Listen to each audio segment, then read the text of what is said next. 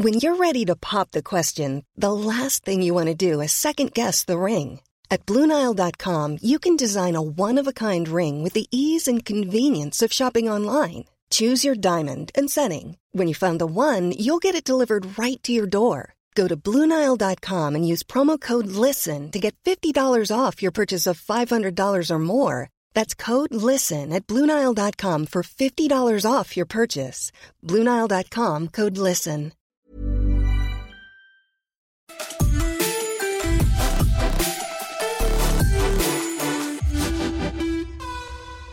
All right, welcome to a very exciting episode of Boots, Balls, and Bras. We are here in the Coventry Building Society arena at the Arnold Clark Cup, literally sitting in the dugout. Anybody else feel like they're at Disneyland on a ride? I'm used to sitting in this dugout, actually. 2012 Olympics. Yeah. Canada. Feels comfortable, Feels comfortable sitting here. And today we're going to be talking about international duty and the highs and lows that come with it. But we're going to shift our normal way of doing things today because Eartha Pond is going to host this podcast and be asking Farrah Williams, who you might know her. I don't know. She was still is England's most capped player, men or women. And I used to captain New Zealand, for those that maybe didn't know. And so Eartha is going to ask us about our experiences today. So over to you, Earth. Thank you very much, Bex. Really excited to be hosting. Obviously, guys, this is going to be the best one yet because I'm hosting. But no, really, it's amazing to be here at the Arnold Clark Cup.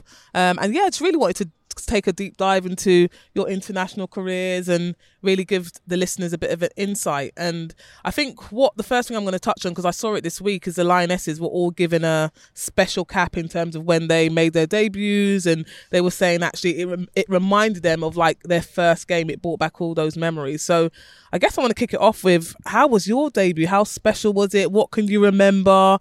Did you get any chills? And just kick it off. Who should we go with? Bex, Vaz, anyone?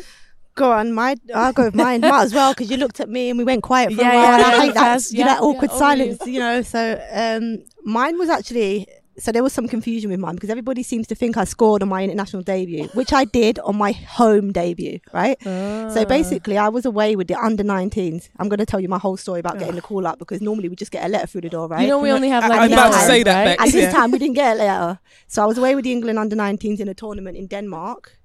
And pretty much in landing back into the UK, we'd gone back to the hotel where the seniors had met up for camp. I'm waiting in the hotel for my lift home, and Hope comes through the corridor. She'd been away with us in Denmark for the tournament, and pretty much said to me, "Can I speak to you?" And I was like, "Yeah." Like, obviously panicked, because obviously when Hope wants to speak to you, like it's not normally in trouble normally, not normally a good thing. So she pulled me aside and she said, like, "You had a really good tournament with the under-19s. We've got a few injuries with the seniors. How do you feel like staying?" I'm like, "You want me to stay with the seniors?" So obviously I was quite a cocky kid anyway. So I used to be really confident. You were. And all of a sudden I crumbled, and I'm like, let me think of every excuse I can. Well, Hope, I left all my wash stuff in Denmark. Hope, my underwear, we didn't used to get it washed in time. I've got no clean underwear. Can I go home and get some and come back? She was like, "Don't worry, we'll sort that out for you." Right, let me tell you, they sent the liaison woman to M&S, right? At least you're in M&S. Yeah, she come back with granny knickers and presented them to me at the dinner table in front of everybody. Now, let me tell you, I crumbled even more so than you could ever imagine. That was your first moment with the senior team. That was my first moment with the senior. So I was like so embarrassed, like literally bright red. I was like, "Please, chair, just swallow me up. Like, take me somewhere. I don't want to be at this table." Can I ask a random question? And then I went to Portugal and played for 20 minutes. What size knickers were there? Mate, they must have been double XL. They probably fit me now. They definitely didn't then. So you played your first international match in double XL granny and something like that. I mean, I think so, or maybe none. What a memory. Yeah, so that was my call up, and then obviously after that your call ups were pretty much through a letter form. So yeah, I had a special international debut call up. Amazing, personal call up. What about you, Beth? That's fun. Mine was a little bit less personal. It was in 2003, and do you know what? I don't even remember how I heard. I think it was like a phone call or something from one of the coaches from New Zealand. And I'm pretty sure that my papa, my mom's dad, who was very, very interested in sports, because my mom's brother, my uncle, was an All Black, so obviously like coming from a rugby family. Nice. So he was like uber proud that I was captaining the Duke University team, and I'm pretty sure he made a phone call somewhere into New Zealand football just to like let them know that there was this player with an American accent, but who actually was a Kiwi. And my first game was in 2003. And it was against Samoa Islands in Australia, I believe it was. Now, don't quote me on that because I don't really remember, but they made me captain my first game. Oh, wow. So cool. that was Wow. nuts. That was nuts. We went on tour, and I remember him sitting me down like a couple days before the first game, and he was like, you're coming from an international environment. It's the university system in the U.S. Duke we were pretty good at the time. And he's like, I think that you're sort of like more the way forward for this national team. And I remember thinking that is going to be really hard for those other players that have been on this team for so long. So I remember going and talking to the older players and saying, guys, what do you think? Because I'm not 100% sure about this. And they were so welcoming, so awesome about it, that they were like, absolutely, go for it. So just on that, so from your first game to your last game, you remained as captain of your national team. Well, that's a good question, Eartha, and we should talk about that in the lows part, because no, I had a bad knee injury in 2007, so I wasn't in the squad after my first World Cup in 2007, and then let's keep that for the lows, shall we? We'll definitely keep that for the lows. And what I want to know is, obviously, you get in, you make your mark, you've been selected obviously because they've seen you're working really well. How are you sort of received by your teammates? How are they welcoming? Are they excited about you being in the squad? What do you remember in terms of them kind of bringing you into the fold, Farah, as part of the Lionesses? Do you know what? I actually can't remember being brought in. I just remember being this really scared, intimidated kid sat behind Sammy Britton and Kelly Smith, right? And honest to God, they were on the bus, and I remember going to first session. So bearing in mind, I knew nobody in the squad. You didn't know anybody? Nah. Like you weren't friends with anyone? No. Were you a lot younger? 17. Wow.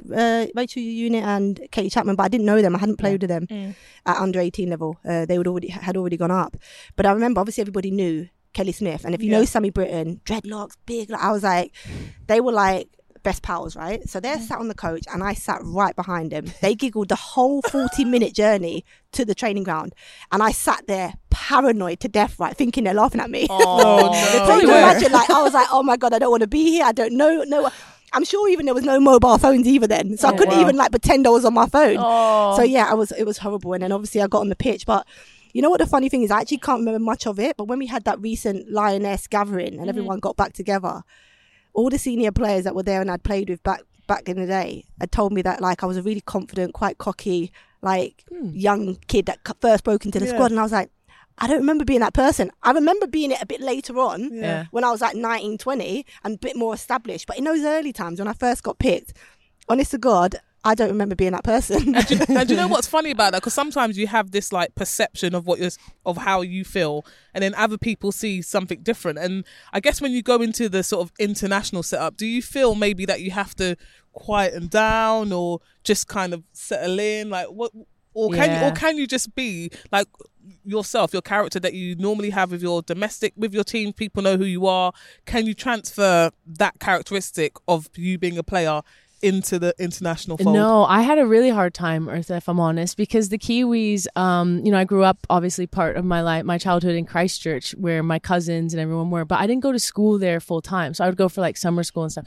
So the Kiwi culture is very different from the American culture, and especially the sports cultures, right? So in America, it's all about like, me, I'm the best. I'm like going to be number one, superstar. Everybody loves a superstar. In New Zealand, it's very much what we call tall poppy syndrome, which means that if you are a taller poppy, you get cut down. So people want you to be a team player, be humble, be part of the team. And I think it's great. I love that. And I think a mix of both is good. But I found it really hard because, coming from the US where we were like, come on, give me the ball, kick it harder. That pass was beep, you know. And whereas the Kiwis were just, they didn't like the harsh language. They didn't want to be told that they weren't good enough. It was just, you know, it's a little bit, we had a guitar on tour. I told you, you know, it was like a little bit Ding, kumbaya. ding. Yeah. So I found that transition quite hard. And through the years, I think we sort of came to meet halfway, but still, you know, seeing them play today, I still think, and, you know, I love the Football Ferns. I think they do a great job, but I still think that they need to toughen up. They need to get harder. Oh, definitely. I definitely, like that was my downfall in the early stages of my international career. So obviously I broke onto the scene at 17, and I think my character played a part in me not playing as many games after that for a period of time. As I said, I was loud. I probably wasn't used to staying away from home, so that whole new environment of being away from home, around strangers. I was really a home person. Like, you know, as much as I could, I'd want to stay in my mum's bed or, you know, in a room with her, and feel that you know, feel safe. That's where I felt my safest. So when I went away, probably the first year and a half, it was tough because I knew I was good enough to play, and Hope knew that I was also good enough to play. But her way of integrating me into the team was by what I felt like at the time was punishment because of my character, which was loud and, you know, quite out there. And as I say, I was quite confident, quite cocky as a player.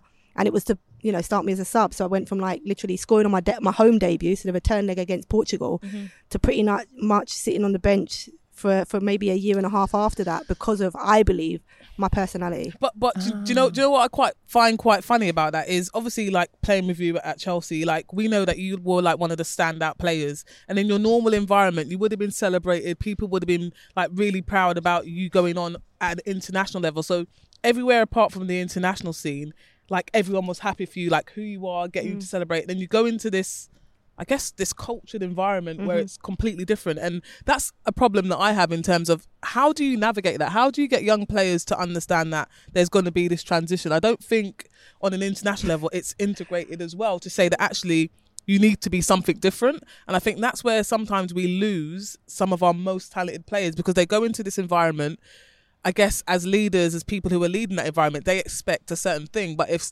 they don't understand the culture and that sort of intersectionality that others are coming from, they can't then integrate it, and they're the ones who are making the decision. So the ones who lose out often is the actual player. So were there any key things in terms of the environment that you sort of missed, enjoyed, like couldn't really catch on with? Yeah, no, I think your point about culture in a team is so important. And like I said, you know, I think the thing I loved and the reason why I played for New Zealand and not the US was, one, I didn't really like the environment. I didn't like the culture in the US national team environments, in the ODP, we call it the Olympic Development Programs. It was very political. It was very, you know, all about me, about showing off. There was no team vibe whatsoever. This was my experience. You know, everyone obviously has a different one. So I didn't like it. And I dropped out, even though I could have gone on and played. And then when I got called up to the New Zealand national team, the Football Ferns, or I call them the Football Fannies, it's fine. We had a guitar on tour. We were in like this big white van, and all of us were crammed into this van on my very first tour. Thank goodness I had another American with me, Simone Carmichael, who is like still to this day one of my best friends. And we were just looking at each other like, what is going on? There's a guitar in the back in a van touring around all of Texas playing against university teams, like totally different vibe, totally different experience than the US. And I liked it. It was more of a family. It was more, like I said, like a kumbaya. We got our guitar. You were sold. We had fun. No seatbelts on. We had fun. You know, to be really honest, like we went out, we would go play a game, and then we'd go to the bar and we'd like go take some shots and then go to bed and like get up and go play again. And that was like way back before we really professionalized the national team. I mean, back in 2020. Lucky you. Like a year ago. Yeah. I believe certainly in the early stages of my international, you either changed to fit in the environment or you didn't stay in the environment. And is that why I didn't stay in the environment? Yeah, that's why you end up, exactly. And you know what, I love football that much, and obviously the first experience of putting the free lines on, it was something that I wanted to continue to do. And so in order for me to stay there, I knew I had to change a part of me to stay within that environment. And I remember like, behavior. I used to get put with like the good people, I used to have to go to bed at 7 o'clock after dinner. I used to have to carry the balls, the boots, whatever everybody. Wait, they told you when to go to bed? No, but like my roommate that I was with was really professional, and I was so unprofessional because I like to go to bed at 10 o'clock and not 8 o'clock. So you know how it is. But I had to change. I had to do things that suited the environment and allowed for my behaviours to change and stay in an environment where I wanted to represent England. Yeah. So just on that, because I remember when I first went to my first England camp. I remember well and truly what happened in that camp. Do you know what thing? One thing that stood out to me was that when we finished training, like everyone used to go back, like have a shower, rush, and like call home and be on the phone for like ages and be like, oh, like, Mom, I miss you, and I used to be there and people are like, oh, have you phoned home yet? I'm like, no. But I'm like, they're like, what? I was like, my mum knows about football. Like, why am I going to be calling like every single moment to say I'm at football? Like, she knows where I am. So maybe that just different type of upbringing. I think maybe just lastly, you touched on that point in terms of you having to put strategy in place in order for you to keep that place and stay part of the Lionesses. Do you think, looking at the Lioness squad now, that Sarina has a sort of different tactics in terms of players being their own characters and that allows them to be the best version of themselves? So I don't think, well, I don't know, but I'd assume that she'd want them to take responsibility for themselves and not really be that one that pairs you up and sit at the front of the class with the person who's, I guess, the goody, whatever, but more about actually there are younger players in the squad, there are more experienced players in the squad, and how can we all sort of learn from each other? Yeah, but I think, to be honest with you, I think that shift happened a lot earlier than Sarina come in. So she's actually coming off the back of a culture that had changed massively, and ownership and responsibility was then left on the players to take for themselves. So I was a part of that. Was that with Mark Sampson? Yeah, with Mark. He started that culture. He got a group in. I can't remember the name of the group now, but he got a business in that basically help with teams, build team morale, etc. And it was really good. It allowed us to be open and honest and kind of accept difference. All of us are from different backgrounds, cultures, whatever it might be, upbringings. And I think it was this group of people that come in allowed us as Lionesses to be vulnerable and understand each other more, which we didn't prior to that. So those prejudgments of coming in from other teams where you hate each other because you play for an opposition team and used to come to international camp and everybody probably didn't get on, you'd stay within your teams, your club teams. They allowed to break that ice and really get into the, the nitty gritty of actually where people came from. And I think, as I mentioned about the vulnerability, people, we'd cry and we'd share stories that we probably never shared before, but it actually brought the group closer than it's ever been. And that's why I think 2015 was like a key year for the Lionesses in terms of progress and where off the field progress can really help on pitch and getting that bronze medal in the World Cup. And can I say, from someone that played England a lot, we used to go to the Cyprus Cup and play you guys, the culture shift under Hope to Mark Sampson was like night and day, wasn't it? I mean, Hope was very regimented, like very strict, and Mark was a lot more about invite families into the camp and, a lot more sort of, like you said, individualistic, and it felt like a different vibe, like when playing against you guys. And then after the Cyprus Cup, we'd go to the and do some things after the tournament with you guys at times, and it was hard though, Bex. The hardest thing about that was it felt like we were being tested even though we wasn't. So when you got that ownership, so Mark was like, you got downtime, he'd do like a red, amber, green, and it was like, the training days, the days where it's a bit of both, so a bit of work but plus, and then the green where your days is completely yours, out of kit and whatever, and you can go for a meal if that's what you want or choose what you want to do.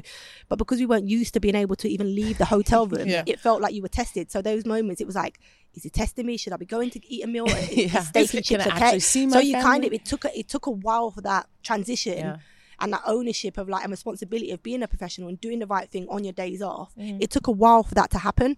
And I think Sarina's actually now picked up in the group where people actually feel okay to do those things without being judged. But that's what I'm bringing it back to. Isn't that the culture in terms of potentially Hope Powell might have been looking at it coming in as a black female in a position that is not, you don't usually see someone in that space, and for her leadership she most probably might have been thinking, this is what they expect from me, I need to act a certain way, I need to make sure that certain things are in place. And then maybe from Mark's point of view as a white male who maybe is more, I guess, welcomed in that environment statistically, or if we look at people that work in that space, he might think, actually, no, this is just what we do. So more of a sort of education, understanding the culture, the expectation, because I guess maybe for Hope, she wouldn't have seen anyone else other than what I guess you see in normal sort of white normal leadership. So she's trying to, I guess, adopt those instead of rather just being yourself. You know what? Yeah, I know where you're going at, but I actually think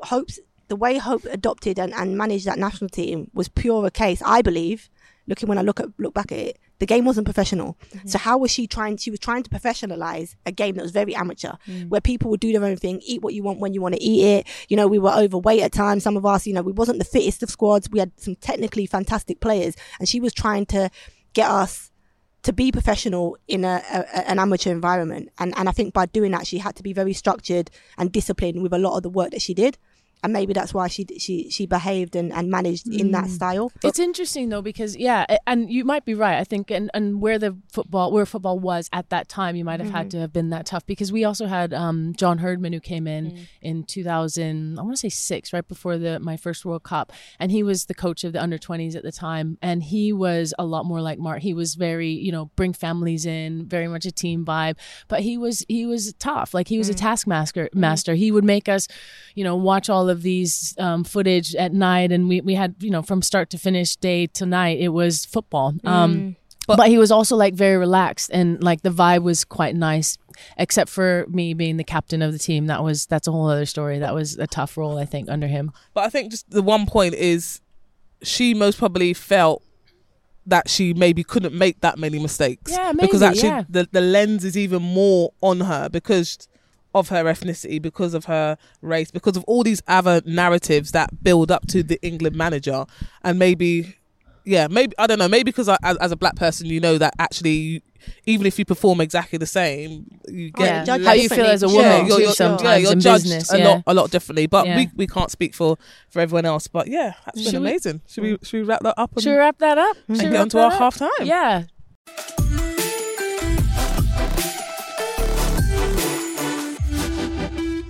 All right, so that was pretty much some of the highs, although I think we started getting into the lows. But a good halftime team talk, I think, would be talking about roommates, because this is something that maybe some people might know, but most women's teams have roommates, because on the men's game, they all have their own rooms. They, have the budgets to be able to do that. In the women's game, we don't, and we still don't. So you often have, 99% of my career, we had a roommate.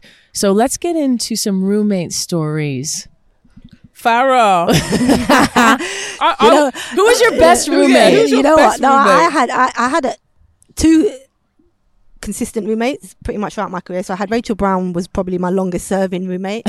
Lucky her. You say that as it was like a duty? Sorry, Rach. And I had Jill Scott, so she was also somebody that I shared like the back end of my career for a long time. That's why you dance like that. That's why you dance like that. Exactly. I know now. But they were like my longest roommates that I was with, and then you had a couple in between that.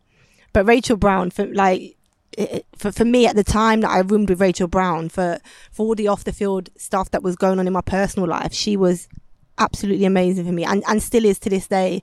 And those that don't know, she was a teacher, etc. So she was probably the best listener, the best person at giving me advice. We'd talk for hours and into the night, really like allowing me to get rid of all of this, whatever it might have been back then, anxiety, stress. I didn't know, I was young, didn't really understand it, and we would just talk, and she would just literally make me feel so much better about some of my problems off the field. And an unbelievable roommate, but one of the messiest roommates ever. And my OCD, to the point where what I used to do and goalkeepers, so for those of you that don't know, goalkeepers would have to go to training earlier than the outfield players, which meant they go to breakfast early. So when Rachel Brown used to wake up and go to breakfast, I would also wake up and tidy the room, make her bed like the maid had been in. And she'd come back, the maids have been early. No, Rachel, I've cleaned up your crap because I'm sick of seeing it. And then obviously Jill Scott, and so Rachel Brown was my first long one, and then I still call her Ruby now, and then Jill Scott. But Jill Scott was completely different. She probably wasn't in the room that much, out in everybody else's room, when she was in the room, she was a bad mess. Another one that was like, she was messier than Rachel, which is really hard to do. So for those of you that think Jill Scott is this tidy queen of the jungle, she's definitely not. She was fine in the jungle. But you know what? Do you know what she would do? Yeah, she was brilliant in the jungle. And you know what? The jungle made me laugh so much. And I said it to her recently, is that every time she was going to be shown, I could already anticipate what she was going to do. I knew her that well. I'm like, she's going to do that. But she'd be one of those that we'd be talking, and Jill can sleep anywhere. That's why she didn't struggle in the jungle, because I promise you, we'd be talking and she'd be like, Farah, I'm tired. Boom. She's out for the count. Does she snore? Does she snore? She doesn't snore, but she's got a horrible breathing technique. Oh. I'm like, Jill, put that pillow over your head. And you know what she could? She'd put the pillow over her head and she'd be fast asleep. Honestly, unbelievable. But she was a really good tea maker. No wonder she was a coffee shop, because she would make a nice brew. So I was lucky with that, because I loved a cup of tea. But I used to make her baths. I mean, I nearly split up her and her ex-partner because I'd made her a bath one time in camp. And they were like, why is your roommate making you a bath? She knows me. She knows my muscles are sore. But I'm sure your roommates with the Qatar specs are probably better than mine. Go on, tell us. Those sound good. No, those sound good. We had different roommates, so we like rolled. In the beginning, we could choose our roommates, and then at the end, they just sort of like put you with different people. And then they always asked me as the captain, "Do you want your own room?" And I was like, "No, that's way more fun to like hang out." Yeah, like what am I gonna do there by myself? And I like going with the younger kids in the end of my career as well, because that was quite fun. Because you always sort of like, you're like, what is going on with youth players nowadays? And the crap they used to tell me, I was like, this was never a problem. Like social media came in, because we didn't have social media when we started our careers. My most interesting roommate is still one of my best friends, Simone Ferrara at the time. She's now Carmichael. And she just had a baby before we went to Papua New Guinea for a World Cup or an Olympic qualifiers. And it was in like 2007, I think it was. And so she was still pumping. So she literally flew from LA down to wherever it was, Australia, down to Papua New Guinea. For those of you guys who don't know, look it up where it is on the map. And it's an island in the middle of the South Pacific. And she literally had to, like, every, I don't know, a few hours go to the room and put these things on her breast and actually pump milk. And I remember like walking in one time, and I was with another roommate, Abby Urseg, who still plays. I think she just got transferred from the Carolina Courage somewhere, but she used to be, a top player for New Zealand and ended up stepping back from the national team. But she walked in with me and she was just like, what is happening? And turned around and walked straight out. Oh, man. Because Simone, we were with a group of really young kids. She was one of the older ones. And we had no clue, back to the conversation we had with Rachel Yankee on the podcast about motherhood and all the things you had to go through. I mean, now when you see and you sort of understand more about what she would have had to have done, we're gonna get hit by the sprinklers here, I think, in about 5 minutes. Stadium, eh? Sprinklers! Whose silly idea was this? In the middle of the benches. This is brilliant. Wonderful. Oh, lovely. Anyone want some rain? Sorry, we just almost got hit by the sprinklers. But yeah, it was brilliant, because at the time you don't really understand how difficult it must have been for her, but the amount of the passion that she had. She wanted to represent New Zealand, and she left her like 4-month-old little baby Caitlin, who's now like 12 or 13. No, she's older than that. She's like 15, 16 now. At home to be able to represent your country is pretty special. You know what? Let me add, because I did have a roomie for 1 year, right? One tournament. It was the 2015 World Cup in Canada, and I had Lucy Bonds as my roommate, right? But Lucy was a lot younger. It was actually her first tournament where she was going to be a big player in that tournament, because she didn't play. That was where she had her that was her moment. Yeah, that her goal moment against Norway, exactly. wasn't it? Yeah. And but our little thing, like, and honestly, to this day, it just cracks me up. It will be like me filming her jumping out on a teammate, or her filming me, and that was our thing through the whole tournament. Just scaring everyone. How many people can we jump out on? And we go back to the room on our phone and just sit there laughing our head off at like how many people we scared in a day. Mate. So that was my most enjoyed. You know what? So glad I never played for England, man. As you mentioned there, sharing with the younger players. So like when I was with Brownie, I was the younger one for Brownie, and when I was with Jill, the older one a little bit. But with Lucy, she was a lot younger. So it was just like... She took you back to your youth. Yeah, and that tournament was probably the best for me. It was just like, I was just really relaxed through the tournament. Played with no pressure. You were good in that tournament. Talking about herself and how, like, she was just coming into open-minded, you know what I mean? That helped me share with somebody young. Wouldn't you say that was one of your best tournaments, Farah? You were so good in that tournament. But for a different reason, because I used to think that my game had to be was assessed on me in possession, because I was somebody that liked to get on the ball and dictate play on the ball. I know, you're constantly screaming at everyone to give you the ball. Yeah, exactly. I remember. And so for many years as an international, as a number 4 that sat in front of the back line, I used to think that I had to be the one leading the attacks from deep. And actually that tournament, I probably played a lot of the tournament without the ball. I learned how to play a second ball game, so the more physical game, picking up second balls. I learned how to get in good shape. I learned how to get up the pitch a bit more. So less without the ball, or needing to get on the ball to be effective.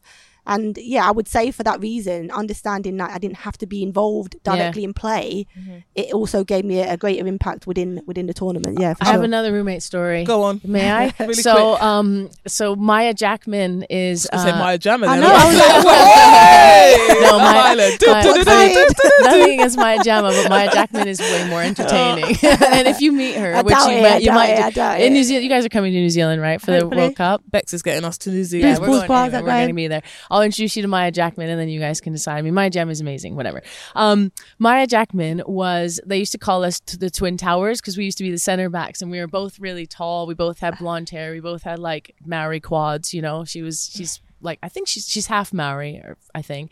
And so everyone used to like think of us as sort of twins, even though we look nothing alike. At all. Non-identical twins. And we play Me and completely we got the cramp twins.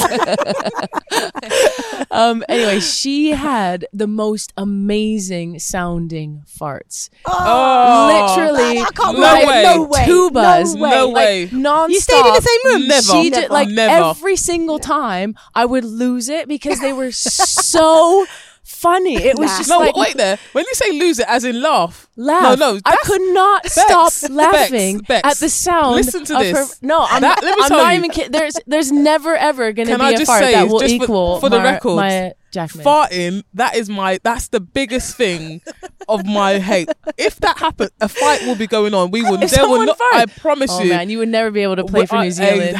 I definitely would not be, because we will be fighting. There'll be this no is why shared Earth didn't rooms. become an international. No. She's not adaptable in that No, area. Maya Jackman No. is world renowned What? for So, this. You're This is the saying thing. No, I'm not wait a minute. You're saying I'm not adaptable, but from all the conversations we've just had, being yourself and allowing you to be your character has seemed to be the best way to get the best out of players. 100. So if I need to be an international, So I let them need to be fart. able to. No, but you can fart. It's not a problem. But you can go outside the room. You can do In the bathroom, innit? No, because you have to you're open sleeping? the door. No, none of Okay, that. full time. Full time. Anyway, all right. I think that wraps up our halftime team talk about roommate. Jewelry isn't a gift you give just once. It's a way to remind your loved one of a beautiful moment every time they see it. Blue Nile can help you find the gift that says how you feel and says it beautifully, with expert guidance and a wide assortment of jewelry of the highest quality at the best price. Go to BlueNile.com and experience the convenience of shopping Blue Nile, the original online jeweler since 1999. That's BlueNile.com to find the perfect jewelry gift for any occasion. BlueNile.com. Many of us have those stubborn pounds that seem impossible to lose, no matter how good we eat or how hard we work out. My solution is PlushCare.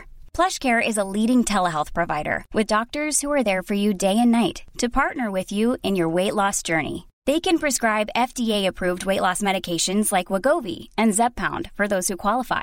Plus, they accept most insurance plans. To get started, visit plushcare.com/weightloss. That's plushcare.com/weightloss.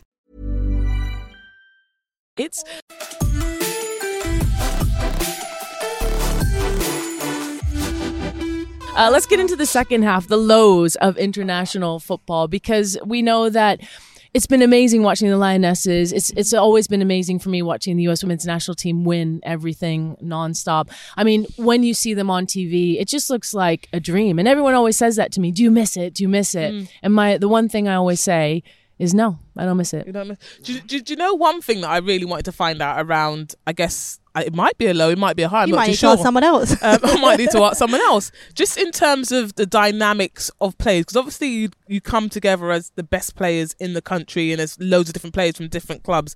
Are there any lows in terms of coming together and maybe your rivals, like 2 hours ago, you come together and now you've got to be all pals and have one goal? Like, were there any like bumps in the road? Any secret bumps in the road in terms of? So it's a little bit different, I think, for the New Zealand team, because I think for Farah, because you played against a lot of your teammates in your league, whereas I played in Sweden, Germany, Australia. So not a lot of my teammates from the Football Ferns actually were playing professionally when I first started, and then they went to Germany when I was there as well. But so I didn't really play against them very often, and when we did, it was just fun because there was no. The New Zealand national team, the depth of that squad was very small. We had a starting 11 that pretty much was always going to be the starting 11. We had maybe 2, 3, 4 players that could get into that squad. So it was really sort of supporting each other, and it was a good vibe when we did see each other. But it's probably different for you, Farah. What about you, Faz? I mean, in the early stages, it was really difficult. I think that rivalry was definitely there. I think the fact that the international team had a budget. I remember when I was at Everton and we were playing Arsenal, and then we were due to go into camp. And there was probably at the time 6 or 7 Everton players. There was probably 6 or 7 or maybe 8 Arsenal players. We got on a minibus all together to camp. Can you imagine? After losing, it's like, and you're sat on this minibus and it's like, you can't even, I can't even explain. Like, you just don't want to be there. You can imagine why, especially after you lose. If you win, completely different feeling, I would imagine, for the Arsenal girls sitting there, at the back of the bus and whatever else, and we're at the front of the bus wanting them to shut up. But yeah, I think that was the difficulty when you played opposition. You used to get in the same car or minibus at one stage. But I think under Mark Sampson, I think that changed. As I said, I think that changed. I think the dynamics of people. I think what had happened when Mark come in, we were encouraged to communicate outside of the international environment as international players. Did you have a WhatsApp group? So no, we didn't have a WhatsApp group. It was just more a case of making that effort, that conscious effort to call somebody, check in, see how they are, as opposed to it not. Don't force it. If you feel like you should do that, then, and I think it become a natural thing to do. So no, it weren't forced. We didn't have the WhatsApp group. Like, Phil Neville brought a WhatsApp group into camp where he had a WhatsApp with every player. But I didn't get a text. So yeah.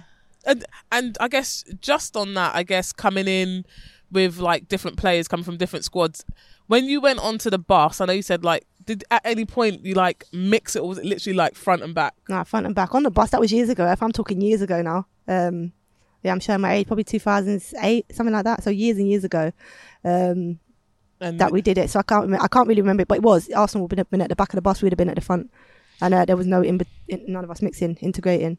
I think definitely in terms of like those sorts of friendship, like you're saying, he used to take a day off, like in camp, like that evening, the next day to settle. Yeah. No, but in terms of like, obviously you said that Mark used to get you guys to have conversations like outside of camp.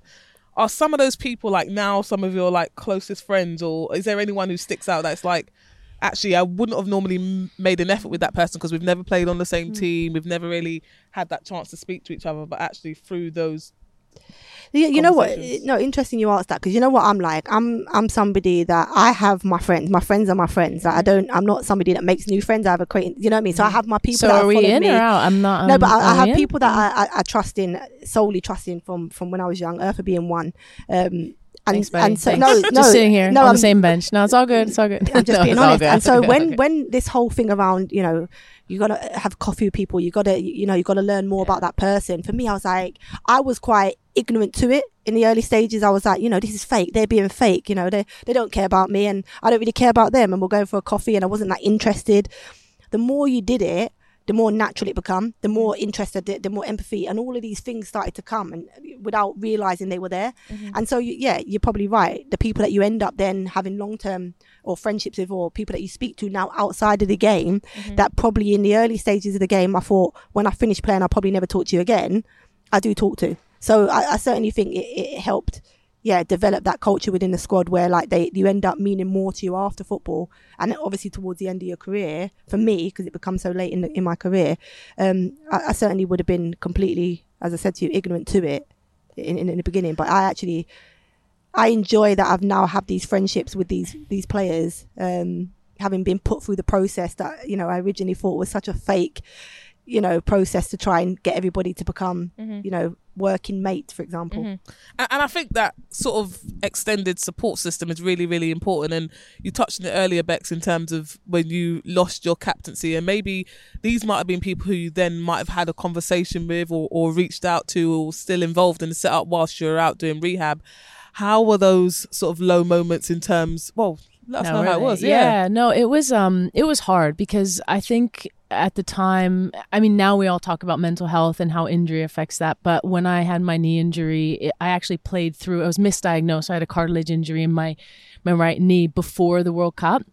And it was misdiagnosed, and I just played right through it. And by the last game, we played in China, I couldn't walk. It was like my knee was clicking, it was popping, it was like locking, and they were like, "Oh, you just go get an MRI back in Sweden when you get back." And I did that, and turned out I had to have a microfracture surgery, which is a huge surgery. I had to be on crutches for 6 weeks, like non-weight bearing, and sitting in bed for like literally 6 weeks. And back then, it was like a much bigger deal.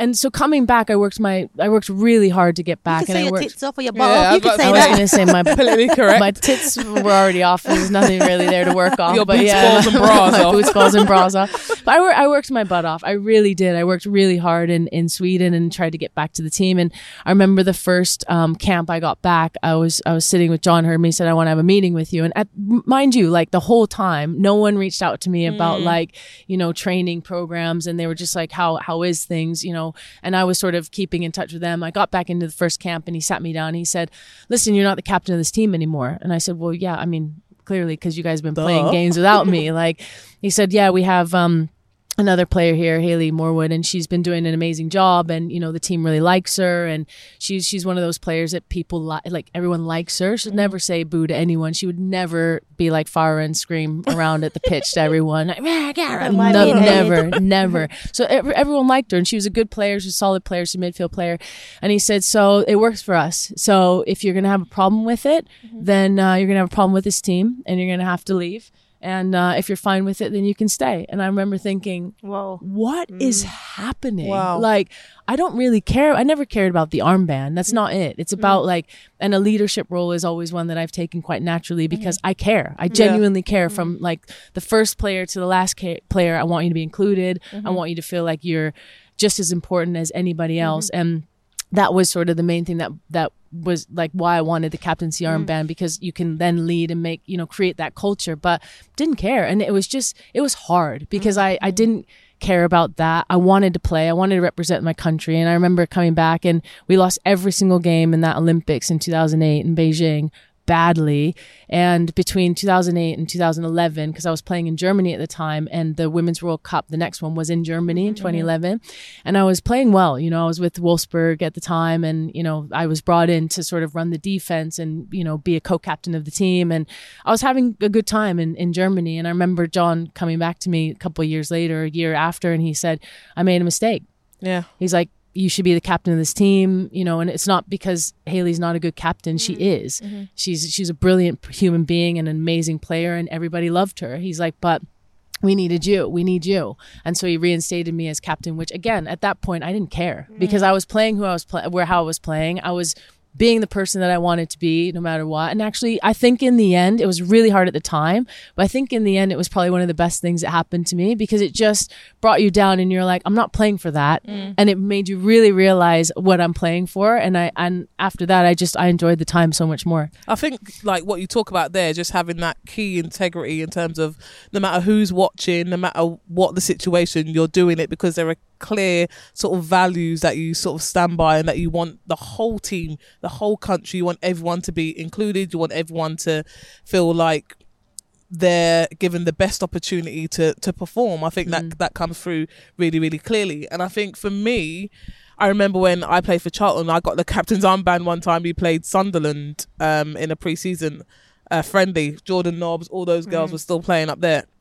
I started doing shows. I thought I was literally, I've never closed down so quickly. Energy, right? Literally, I was like, literally, it kind of, for me, maybe it did do that. It motivated me. But actually, outside of that, I don't think I was really a captain. And I just really want to touch on you, Farah. I know you were captain for a bit for England, and then they took the armband off you.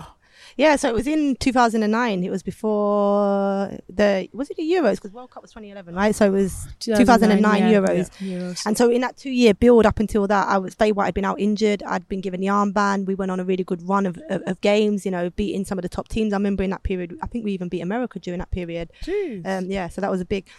And I remember going to the tournament, and obviously the squad numbers go out, a couple of weeks before, and you start to read into the numbers, which we all did. If you had a 1 to 11 in the England team, you knew that you were probably going to be one of the starters.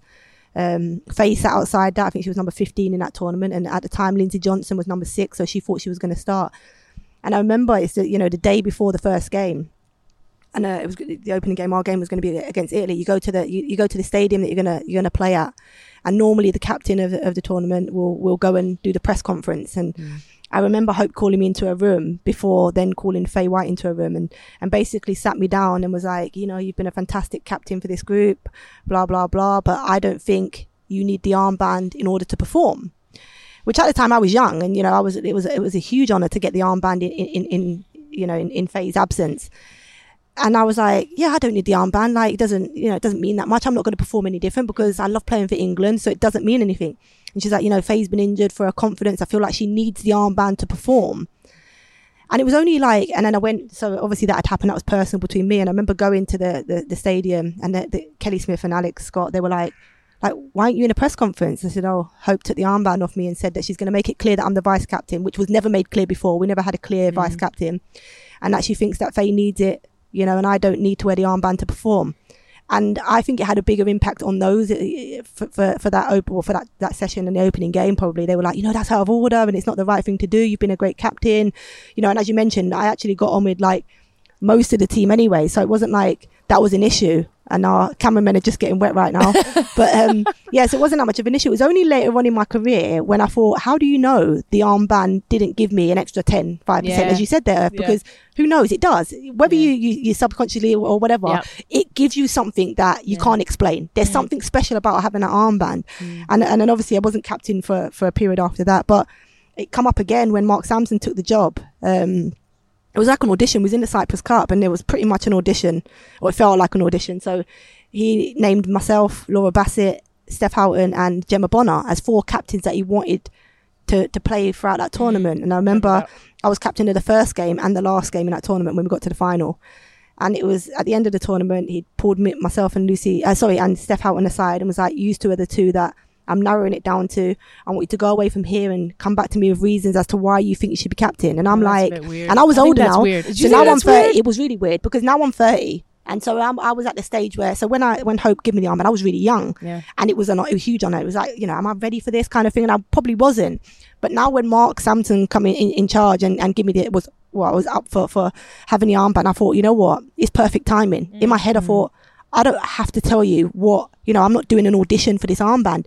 If I'm good enough to be the captain and you think I'm the right person, you will make me captain. That's how I felt. So I didn't want to audition, and I didn't want to go back and call him and text him and send him messages about why I was the captain. And I'm not sure if Steph did that, but he ended up giving it her. And his excuse to me was really, really poor. And it was around, being settled in a relationship and other things outside of football. And I thought, hang on, if you know international football, to be in a stable relationship, for example, is key. It's important. You don't want somebody that when you're away in camp makes it hard for you. Because camp in itself is difficult. But anyway, he didn't give it me. And I remember Matt Beard was fuming at the time. He was my Liverpool manager and was like, I can't believe he hasn't even spoken to you about it. And it was bullshit, absolute bullshit as to why he didn't give me the armband. Here I am trying to avoid the word shit the whole time. But it didn't affect me because I actually felt that under Mark I had, 3 or 4 really good years when he was in charge. So and I enjoyed my time playing under him. So it didn't affect me, but I'm not somebody that likes bullshit, and I like people that are quite straight talking. And I felt like on both occasions that didn't happen to me.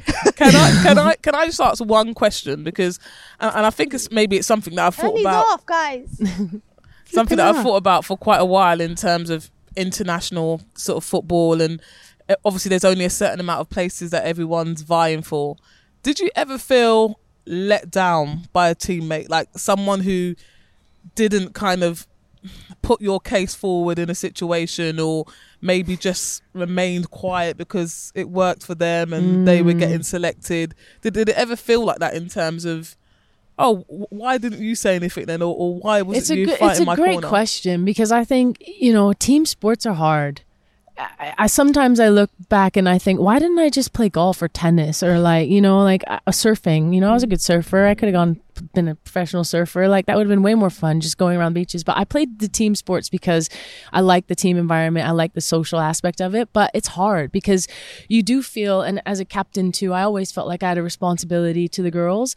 And whether it's true or not, you feel like you have to stick up for people. You have to like be in the right place at the right time. And there were times during my career where 100% I felt like I've let down my teammates, but I also felt like I was letting down myself because I wasn't focusing on just me and my performance. And I don't know if you had that too, Farah, but there were times where I felt like I was being pulled in 1,000 different directions. My coach was telling me, you have to be tough. You have to yell at them. If they're going to do that, they're slacking off. You need to be the one. And I'm just thinking, yeah, but if that's how they are, like, isn't that your job? Like, why is that my role as a teammate? So sometimes I feel like we take on too much. But then also I watch the girls, you know, out here in the last games in the Arnold Clark Cup, and I don't see a lot of communication on the pit. Like when we used to play, right? It's totally different. When we used to play for the Football Ferns, I was talking non-stop. The part of my fitness was doing hill sprints, talking, because I was sprinting and talking and screaming the entire match, because I also played the center back, so you could see everything and you could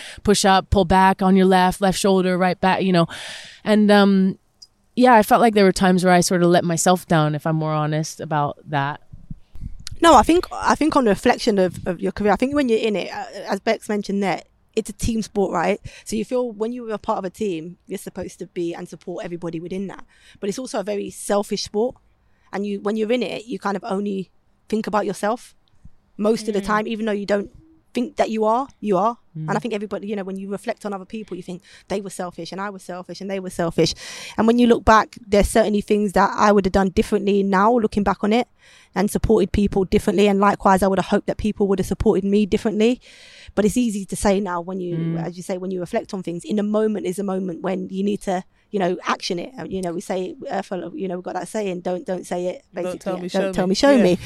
Which is, it was easier said than done at the time. And it's certainly international. I think more on the international stage, that was the hardest place to make those actions, I believe. Both for for myself and for other people. Yeah, and that's the thing about like being an elite athlete at the very top level, right? Because you have to focus on yourself. Because if you don't, there's no excuses. You can give all the excuses you want. You're not good enough. You're not playing. Yeah. So at the end of the day, it is all about you. 100%. And that's one of the things that when people say, do you miss it? And I say, no, I don't. But you know what? I was so focused on myself for so much of my life. And even as a captain, and as I said, like constantly focusing on everyone else, trying to make sure I was still so focused on me that I find it really refreshing now to be in a business or to have started my own business that is all about helping others, getting more investment into women's game because you want to grow for the good of the sport.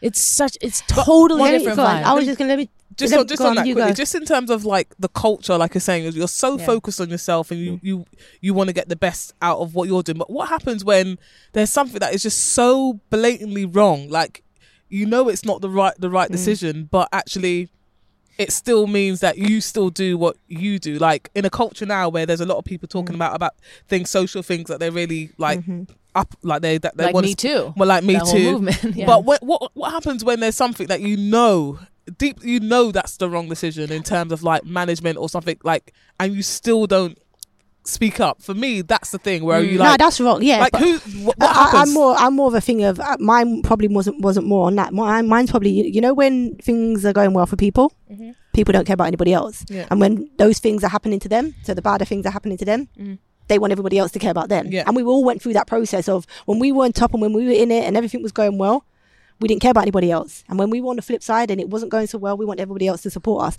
And that's where I meant in terms of the selfishness of like, and we all went through that experience because all of us throughout the international setup that I was in, there were times where people were consistently playing and there was times when we weren't. So all of us went through that process. What you're talking about are bigger issues. No, I'm talking about exactly that same thing. I'm talking that's an opinion. And what I learned with the sport in terms of a team sport, right? And that's why I really got into the coaching and that's why I found it easier when things went against me. So if I was a sub or I didn't play or I wasn't selected, I found it easier to accept because I always knew what my strengths were as a player. I always knew what I was good at, and I knew that there were people in the team that weren't better than me at those things. But if the manager opinion of that is different, there is nothing within my control that I can change that. So if, for example, I felt like a player should be playing or should be in the squad, right? I can't change that.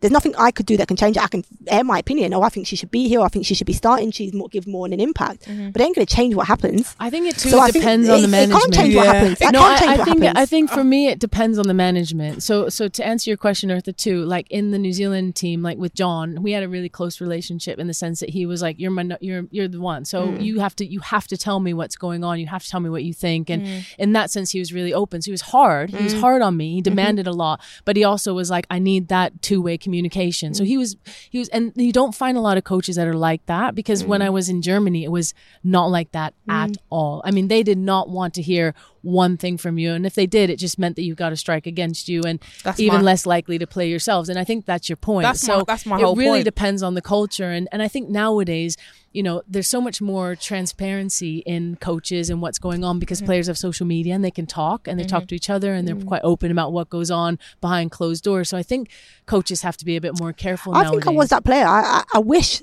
I was that player. I wish I was that player that would challenge managers and be like, why aren't I playing? I was never that player. When I wasn't selected, I was never that player that would challenge or expect a teammate to challenge on behalf of me for something that I think that should have been. So because I wasn't that player for myself, I'm not going to be that player for somebody else. Yeah. That was just my personality. There was time. Do you think when Phil Neville dropped me from the England squad, my opinion of it, for me, I should have been in the squad still, right? That's my opinion. I was playing the top of my game at Reading at the time. I was top goal scorer at Reading. I was in a few of the player of the months. I was in the end of the year, player of the year, team of the year, whatever it's called. So I felt like I was having a good season. The season he didn't pick me again. Yeah. Now my reasons as to why I think he didn't pick me, as to the reasons that he gave me, are two different things. What did he give you? And he also said that he publicly said in the media that we constantly had communication. We did not communicate one bit. From the telephone call that I got to say that he wanted to try younger players, so I then thought in my head, oh, it's an age thing, because I was getting older. We all come to an end in our career, right? You're still only late 20s though, right? Yeah, just say it to me. I'd rather you just say, look, you know, I want to go through that transition. There's younger players that I want to play, and I don't feel your value. I felt I had still value in that team, whether it be on the pitch or on the bench. You know, I felt like I had. So why do you think he did drop you then? My age. Or my personality, I don't know. And this is my personality, because I was challenging, and I was in an environment where I'd been in for 19 years. Let's not forget. So I knew the environment. I knew international football. He was new to the women's game. Yeah, I'm going to challenge. Do you think he was threatened by you? You can only ask him that. I can't answer that. I don't know. I don't know what the problem was. He will say that it wasn't an age thing. He will say that, you know, I was better than what I was. There was times he didn't pick me for camps and would pick other players, and he said he had too much respect then to bring me into camps at time. It's not respect. I want to be an international footballer. Can I pick me? But they are. No, but just on that, in terms of like, I think when we're talking specifically around international football, the whole aim is to have the best team, the best players, the best decision makers, the best leadership. But this is my whole point. Doesn't happen. I've been in the environment. I know it doesn't happen, and they pick play. Listen, if there was, it doesn't happen, but isn't that the whole reason for it? Yeah. But if there's me and you, right, and we're both unbelievable players, right? And I've got an attitude that if I'm not playing, I'm going to be terrible for the rest of the team. But you're a player that if you're not playing, you're still going to be great around the team. Who's getting picked, me or you? Me. Exactly. That's my point. So your personality and your character plays a part within a squad environment that's going to be away on camp. And that's why some of the top players that are so used to playing, Ronaldo, for example, wants to play and can be seen as disruptive. No, he just wants to play. He wants to win. He's a winner. He's grown up being a winner. That's what happens. So you get picked. It's easier to pick somebody that is going to settle for it than not.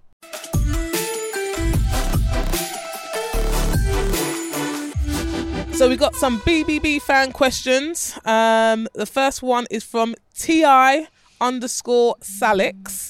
How do you build team culture, relationships in international break in such a short space of time? Difficult. So difficult. I mean, far as a coach here, I'm not, but I think you have to have year-long communication. You have to build up a trust and a relationship with each of the players, and every player that commends managers from that they've had in their careers, they always say the same thing. It's they really cared about me. They constantly checked in with me. You have a relationship. So it doesn't matter that you're only there for a week.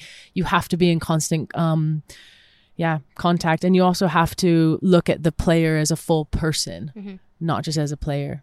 I think you have a responsibility as a coach when you take on that role in getting to know your players, and your players are not just your players. They're your people that, you have to show, that care for, you have to show that interest in, you have to know what gets them ticked, you have to know where they come from, and all of these things you have to go deep into. It takes time, it takes effort, but that's what I believe as a coach you sign up to in terms of that, and that is what helps to create the best or the closest to the best cultures and environments. Do you know what else helps? What else A helps? guitar. A guitar definitely doesn't help. Next. We have another question from @JenTyndall.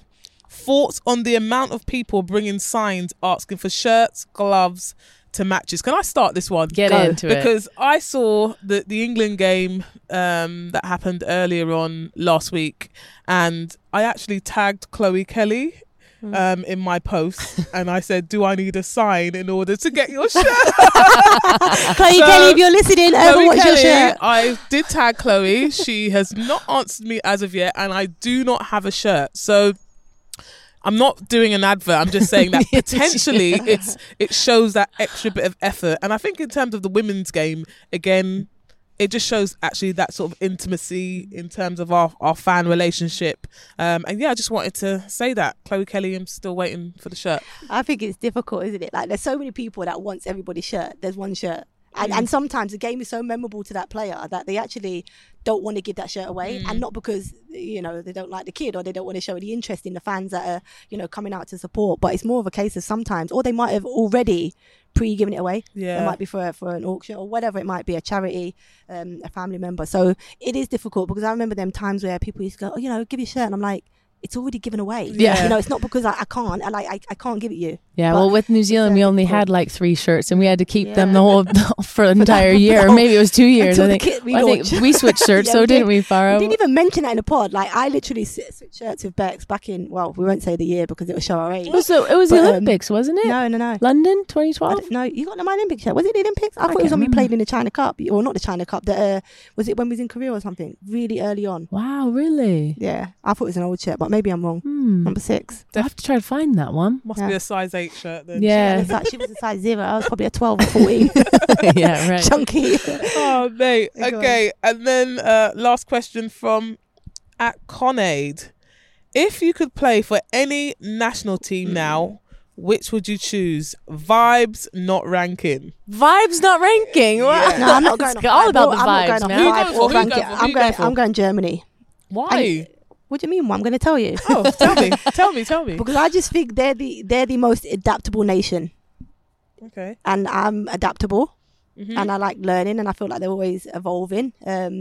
I think they're very organised in and out of possession. They can play different styles. They can play with the ball, without the ball. They have creative players. Mm-hmm. They're just machines. They're a nation that I've always looked up to and hated playing against. So if I hated playing against you and I hate you, that means I love you really. So yeah, I would have loved to have played a part of the German national team. So we've got Germany, Bex. Do you know what? I could see you in the German national look team. alright, wouldn't They I? like screaming at each other too. They love that. They love yelling at each other, giving each other a little bit of shit. Get here, do this. That was a crap pass. Yeah.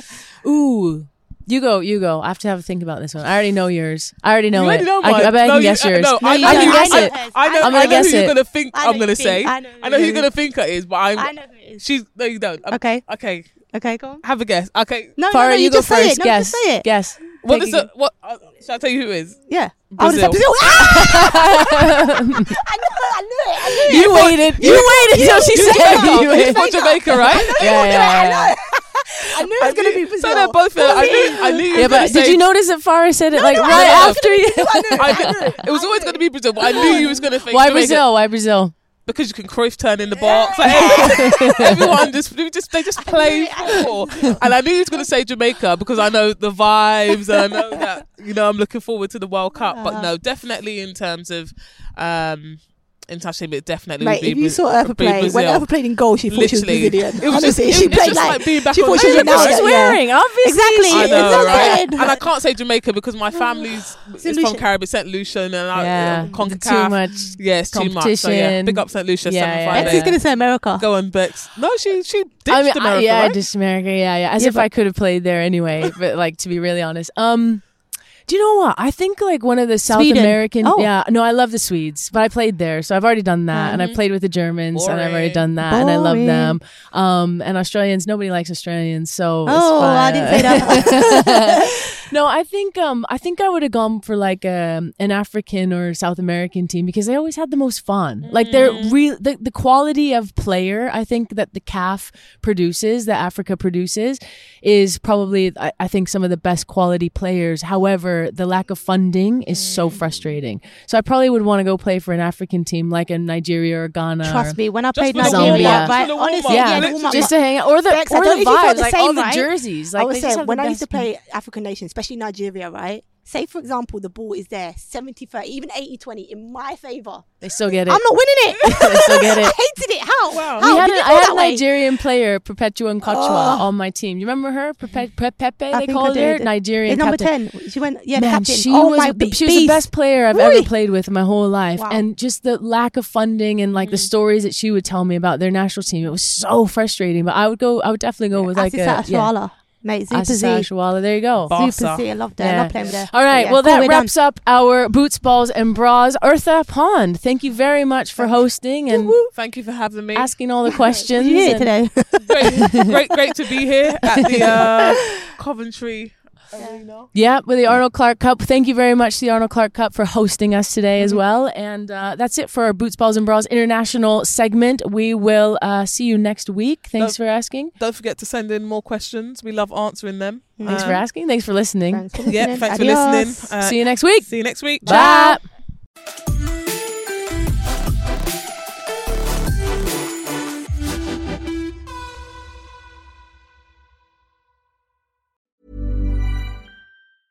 Even when we're on a budget, we still deserve nice things. Quince is a place to scoop up stunning high-end goods for 50 to 80% less than similar brands. They have buttery soft cashmere sweaters starting at $50, luxurious Italian leather bags, and so much more. Plus, Quince only works with factories that use safe, ethical, and responsible manufacturing. Get the high-end goods you'll love without the high price tag with Quince. Go to quince.com/style for free shipping and 365-day returns.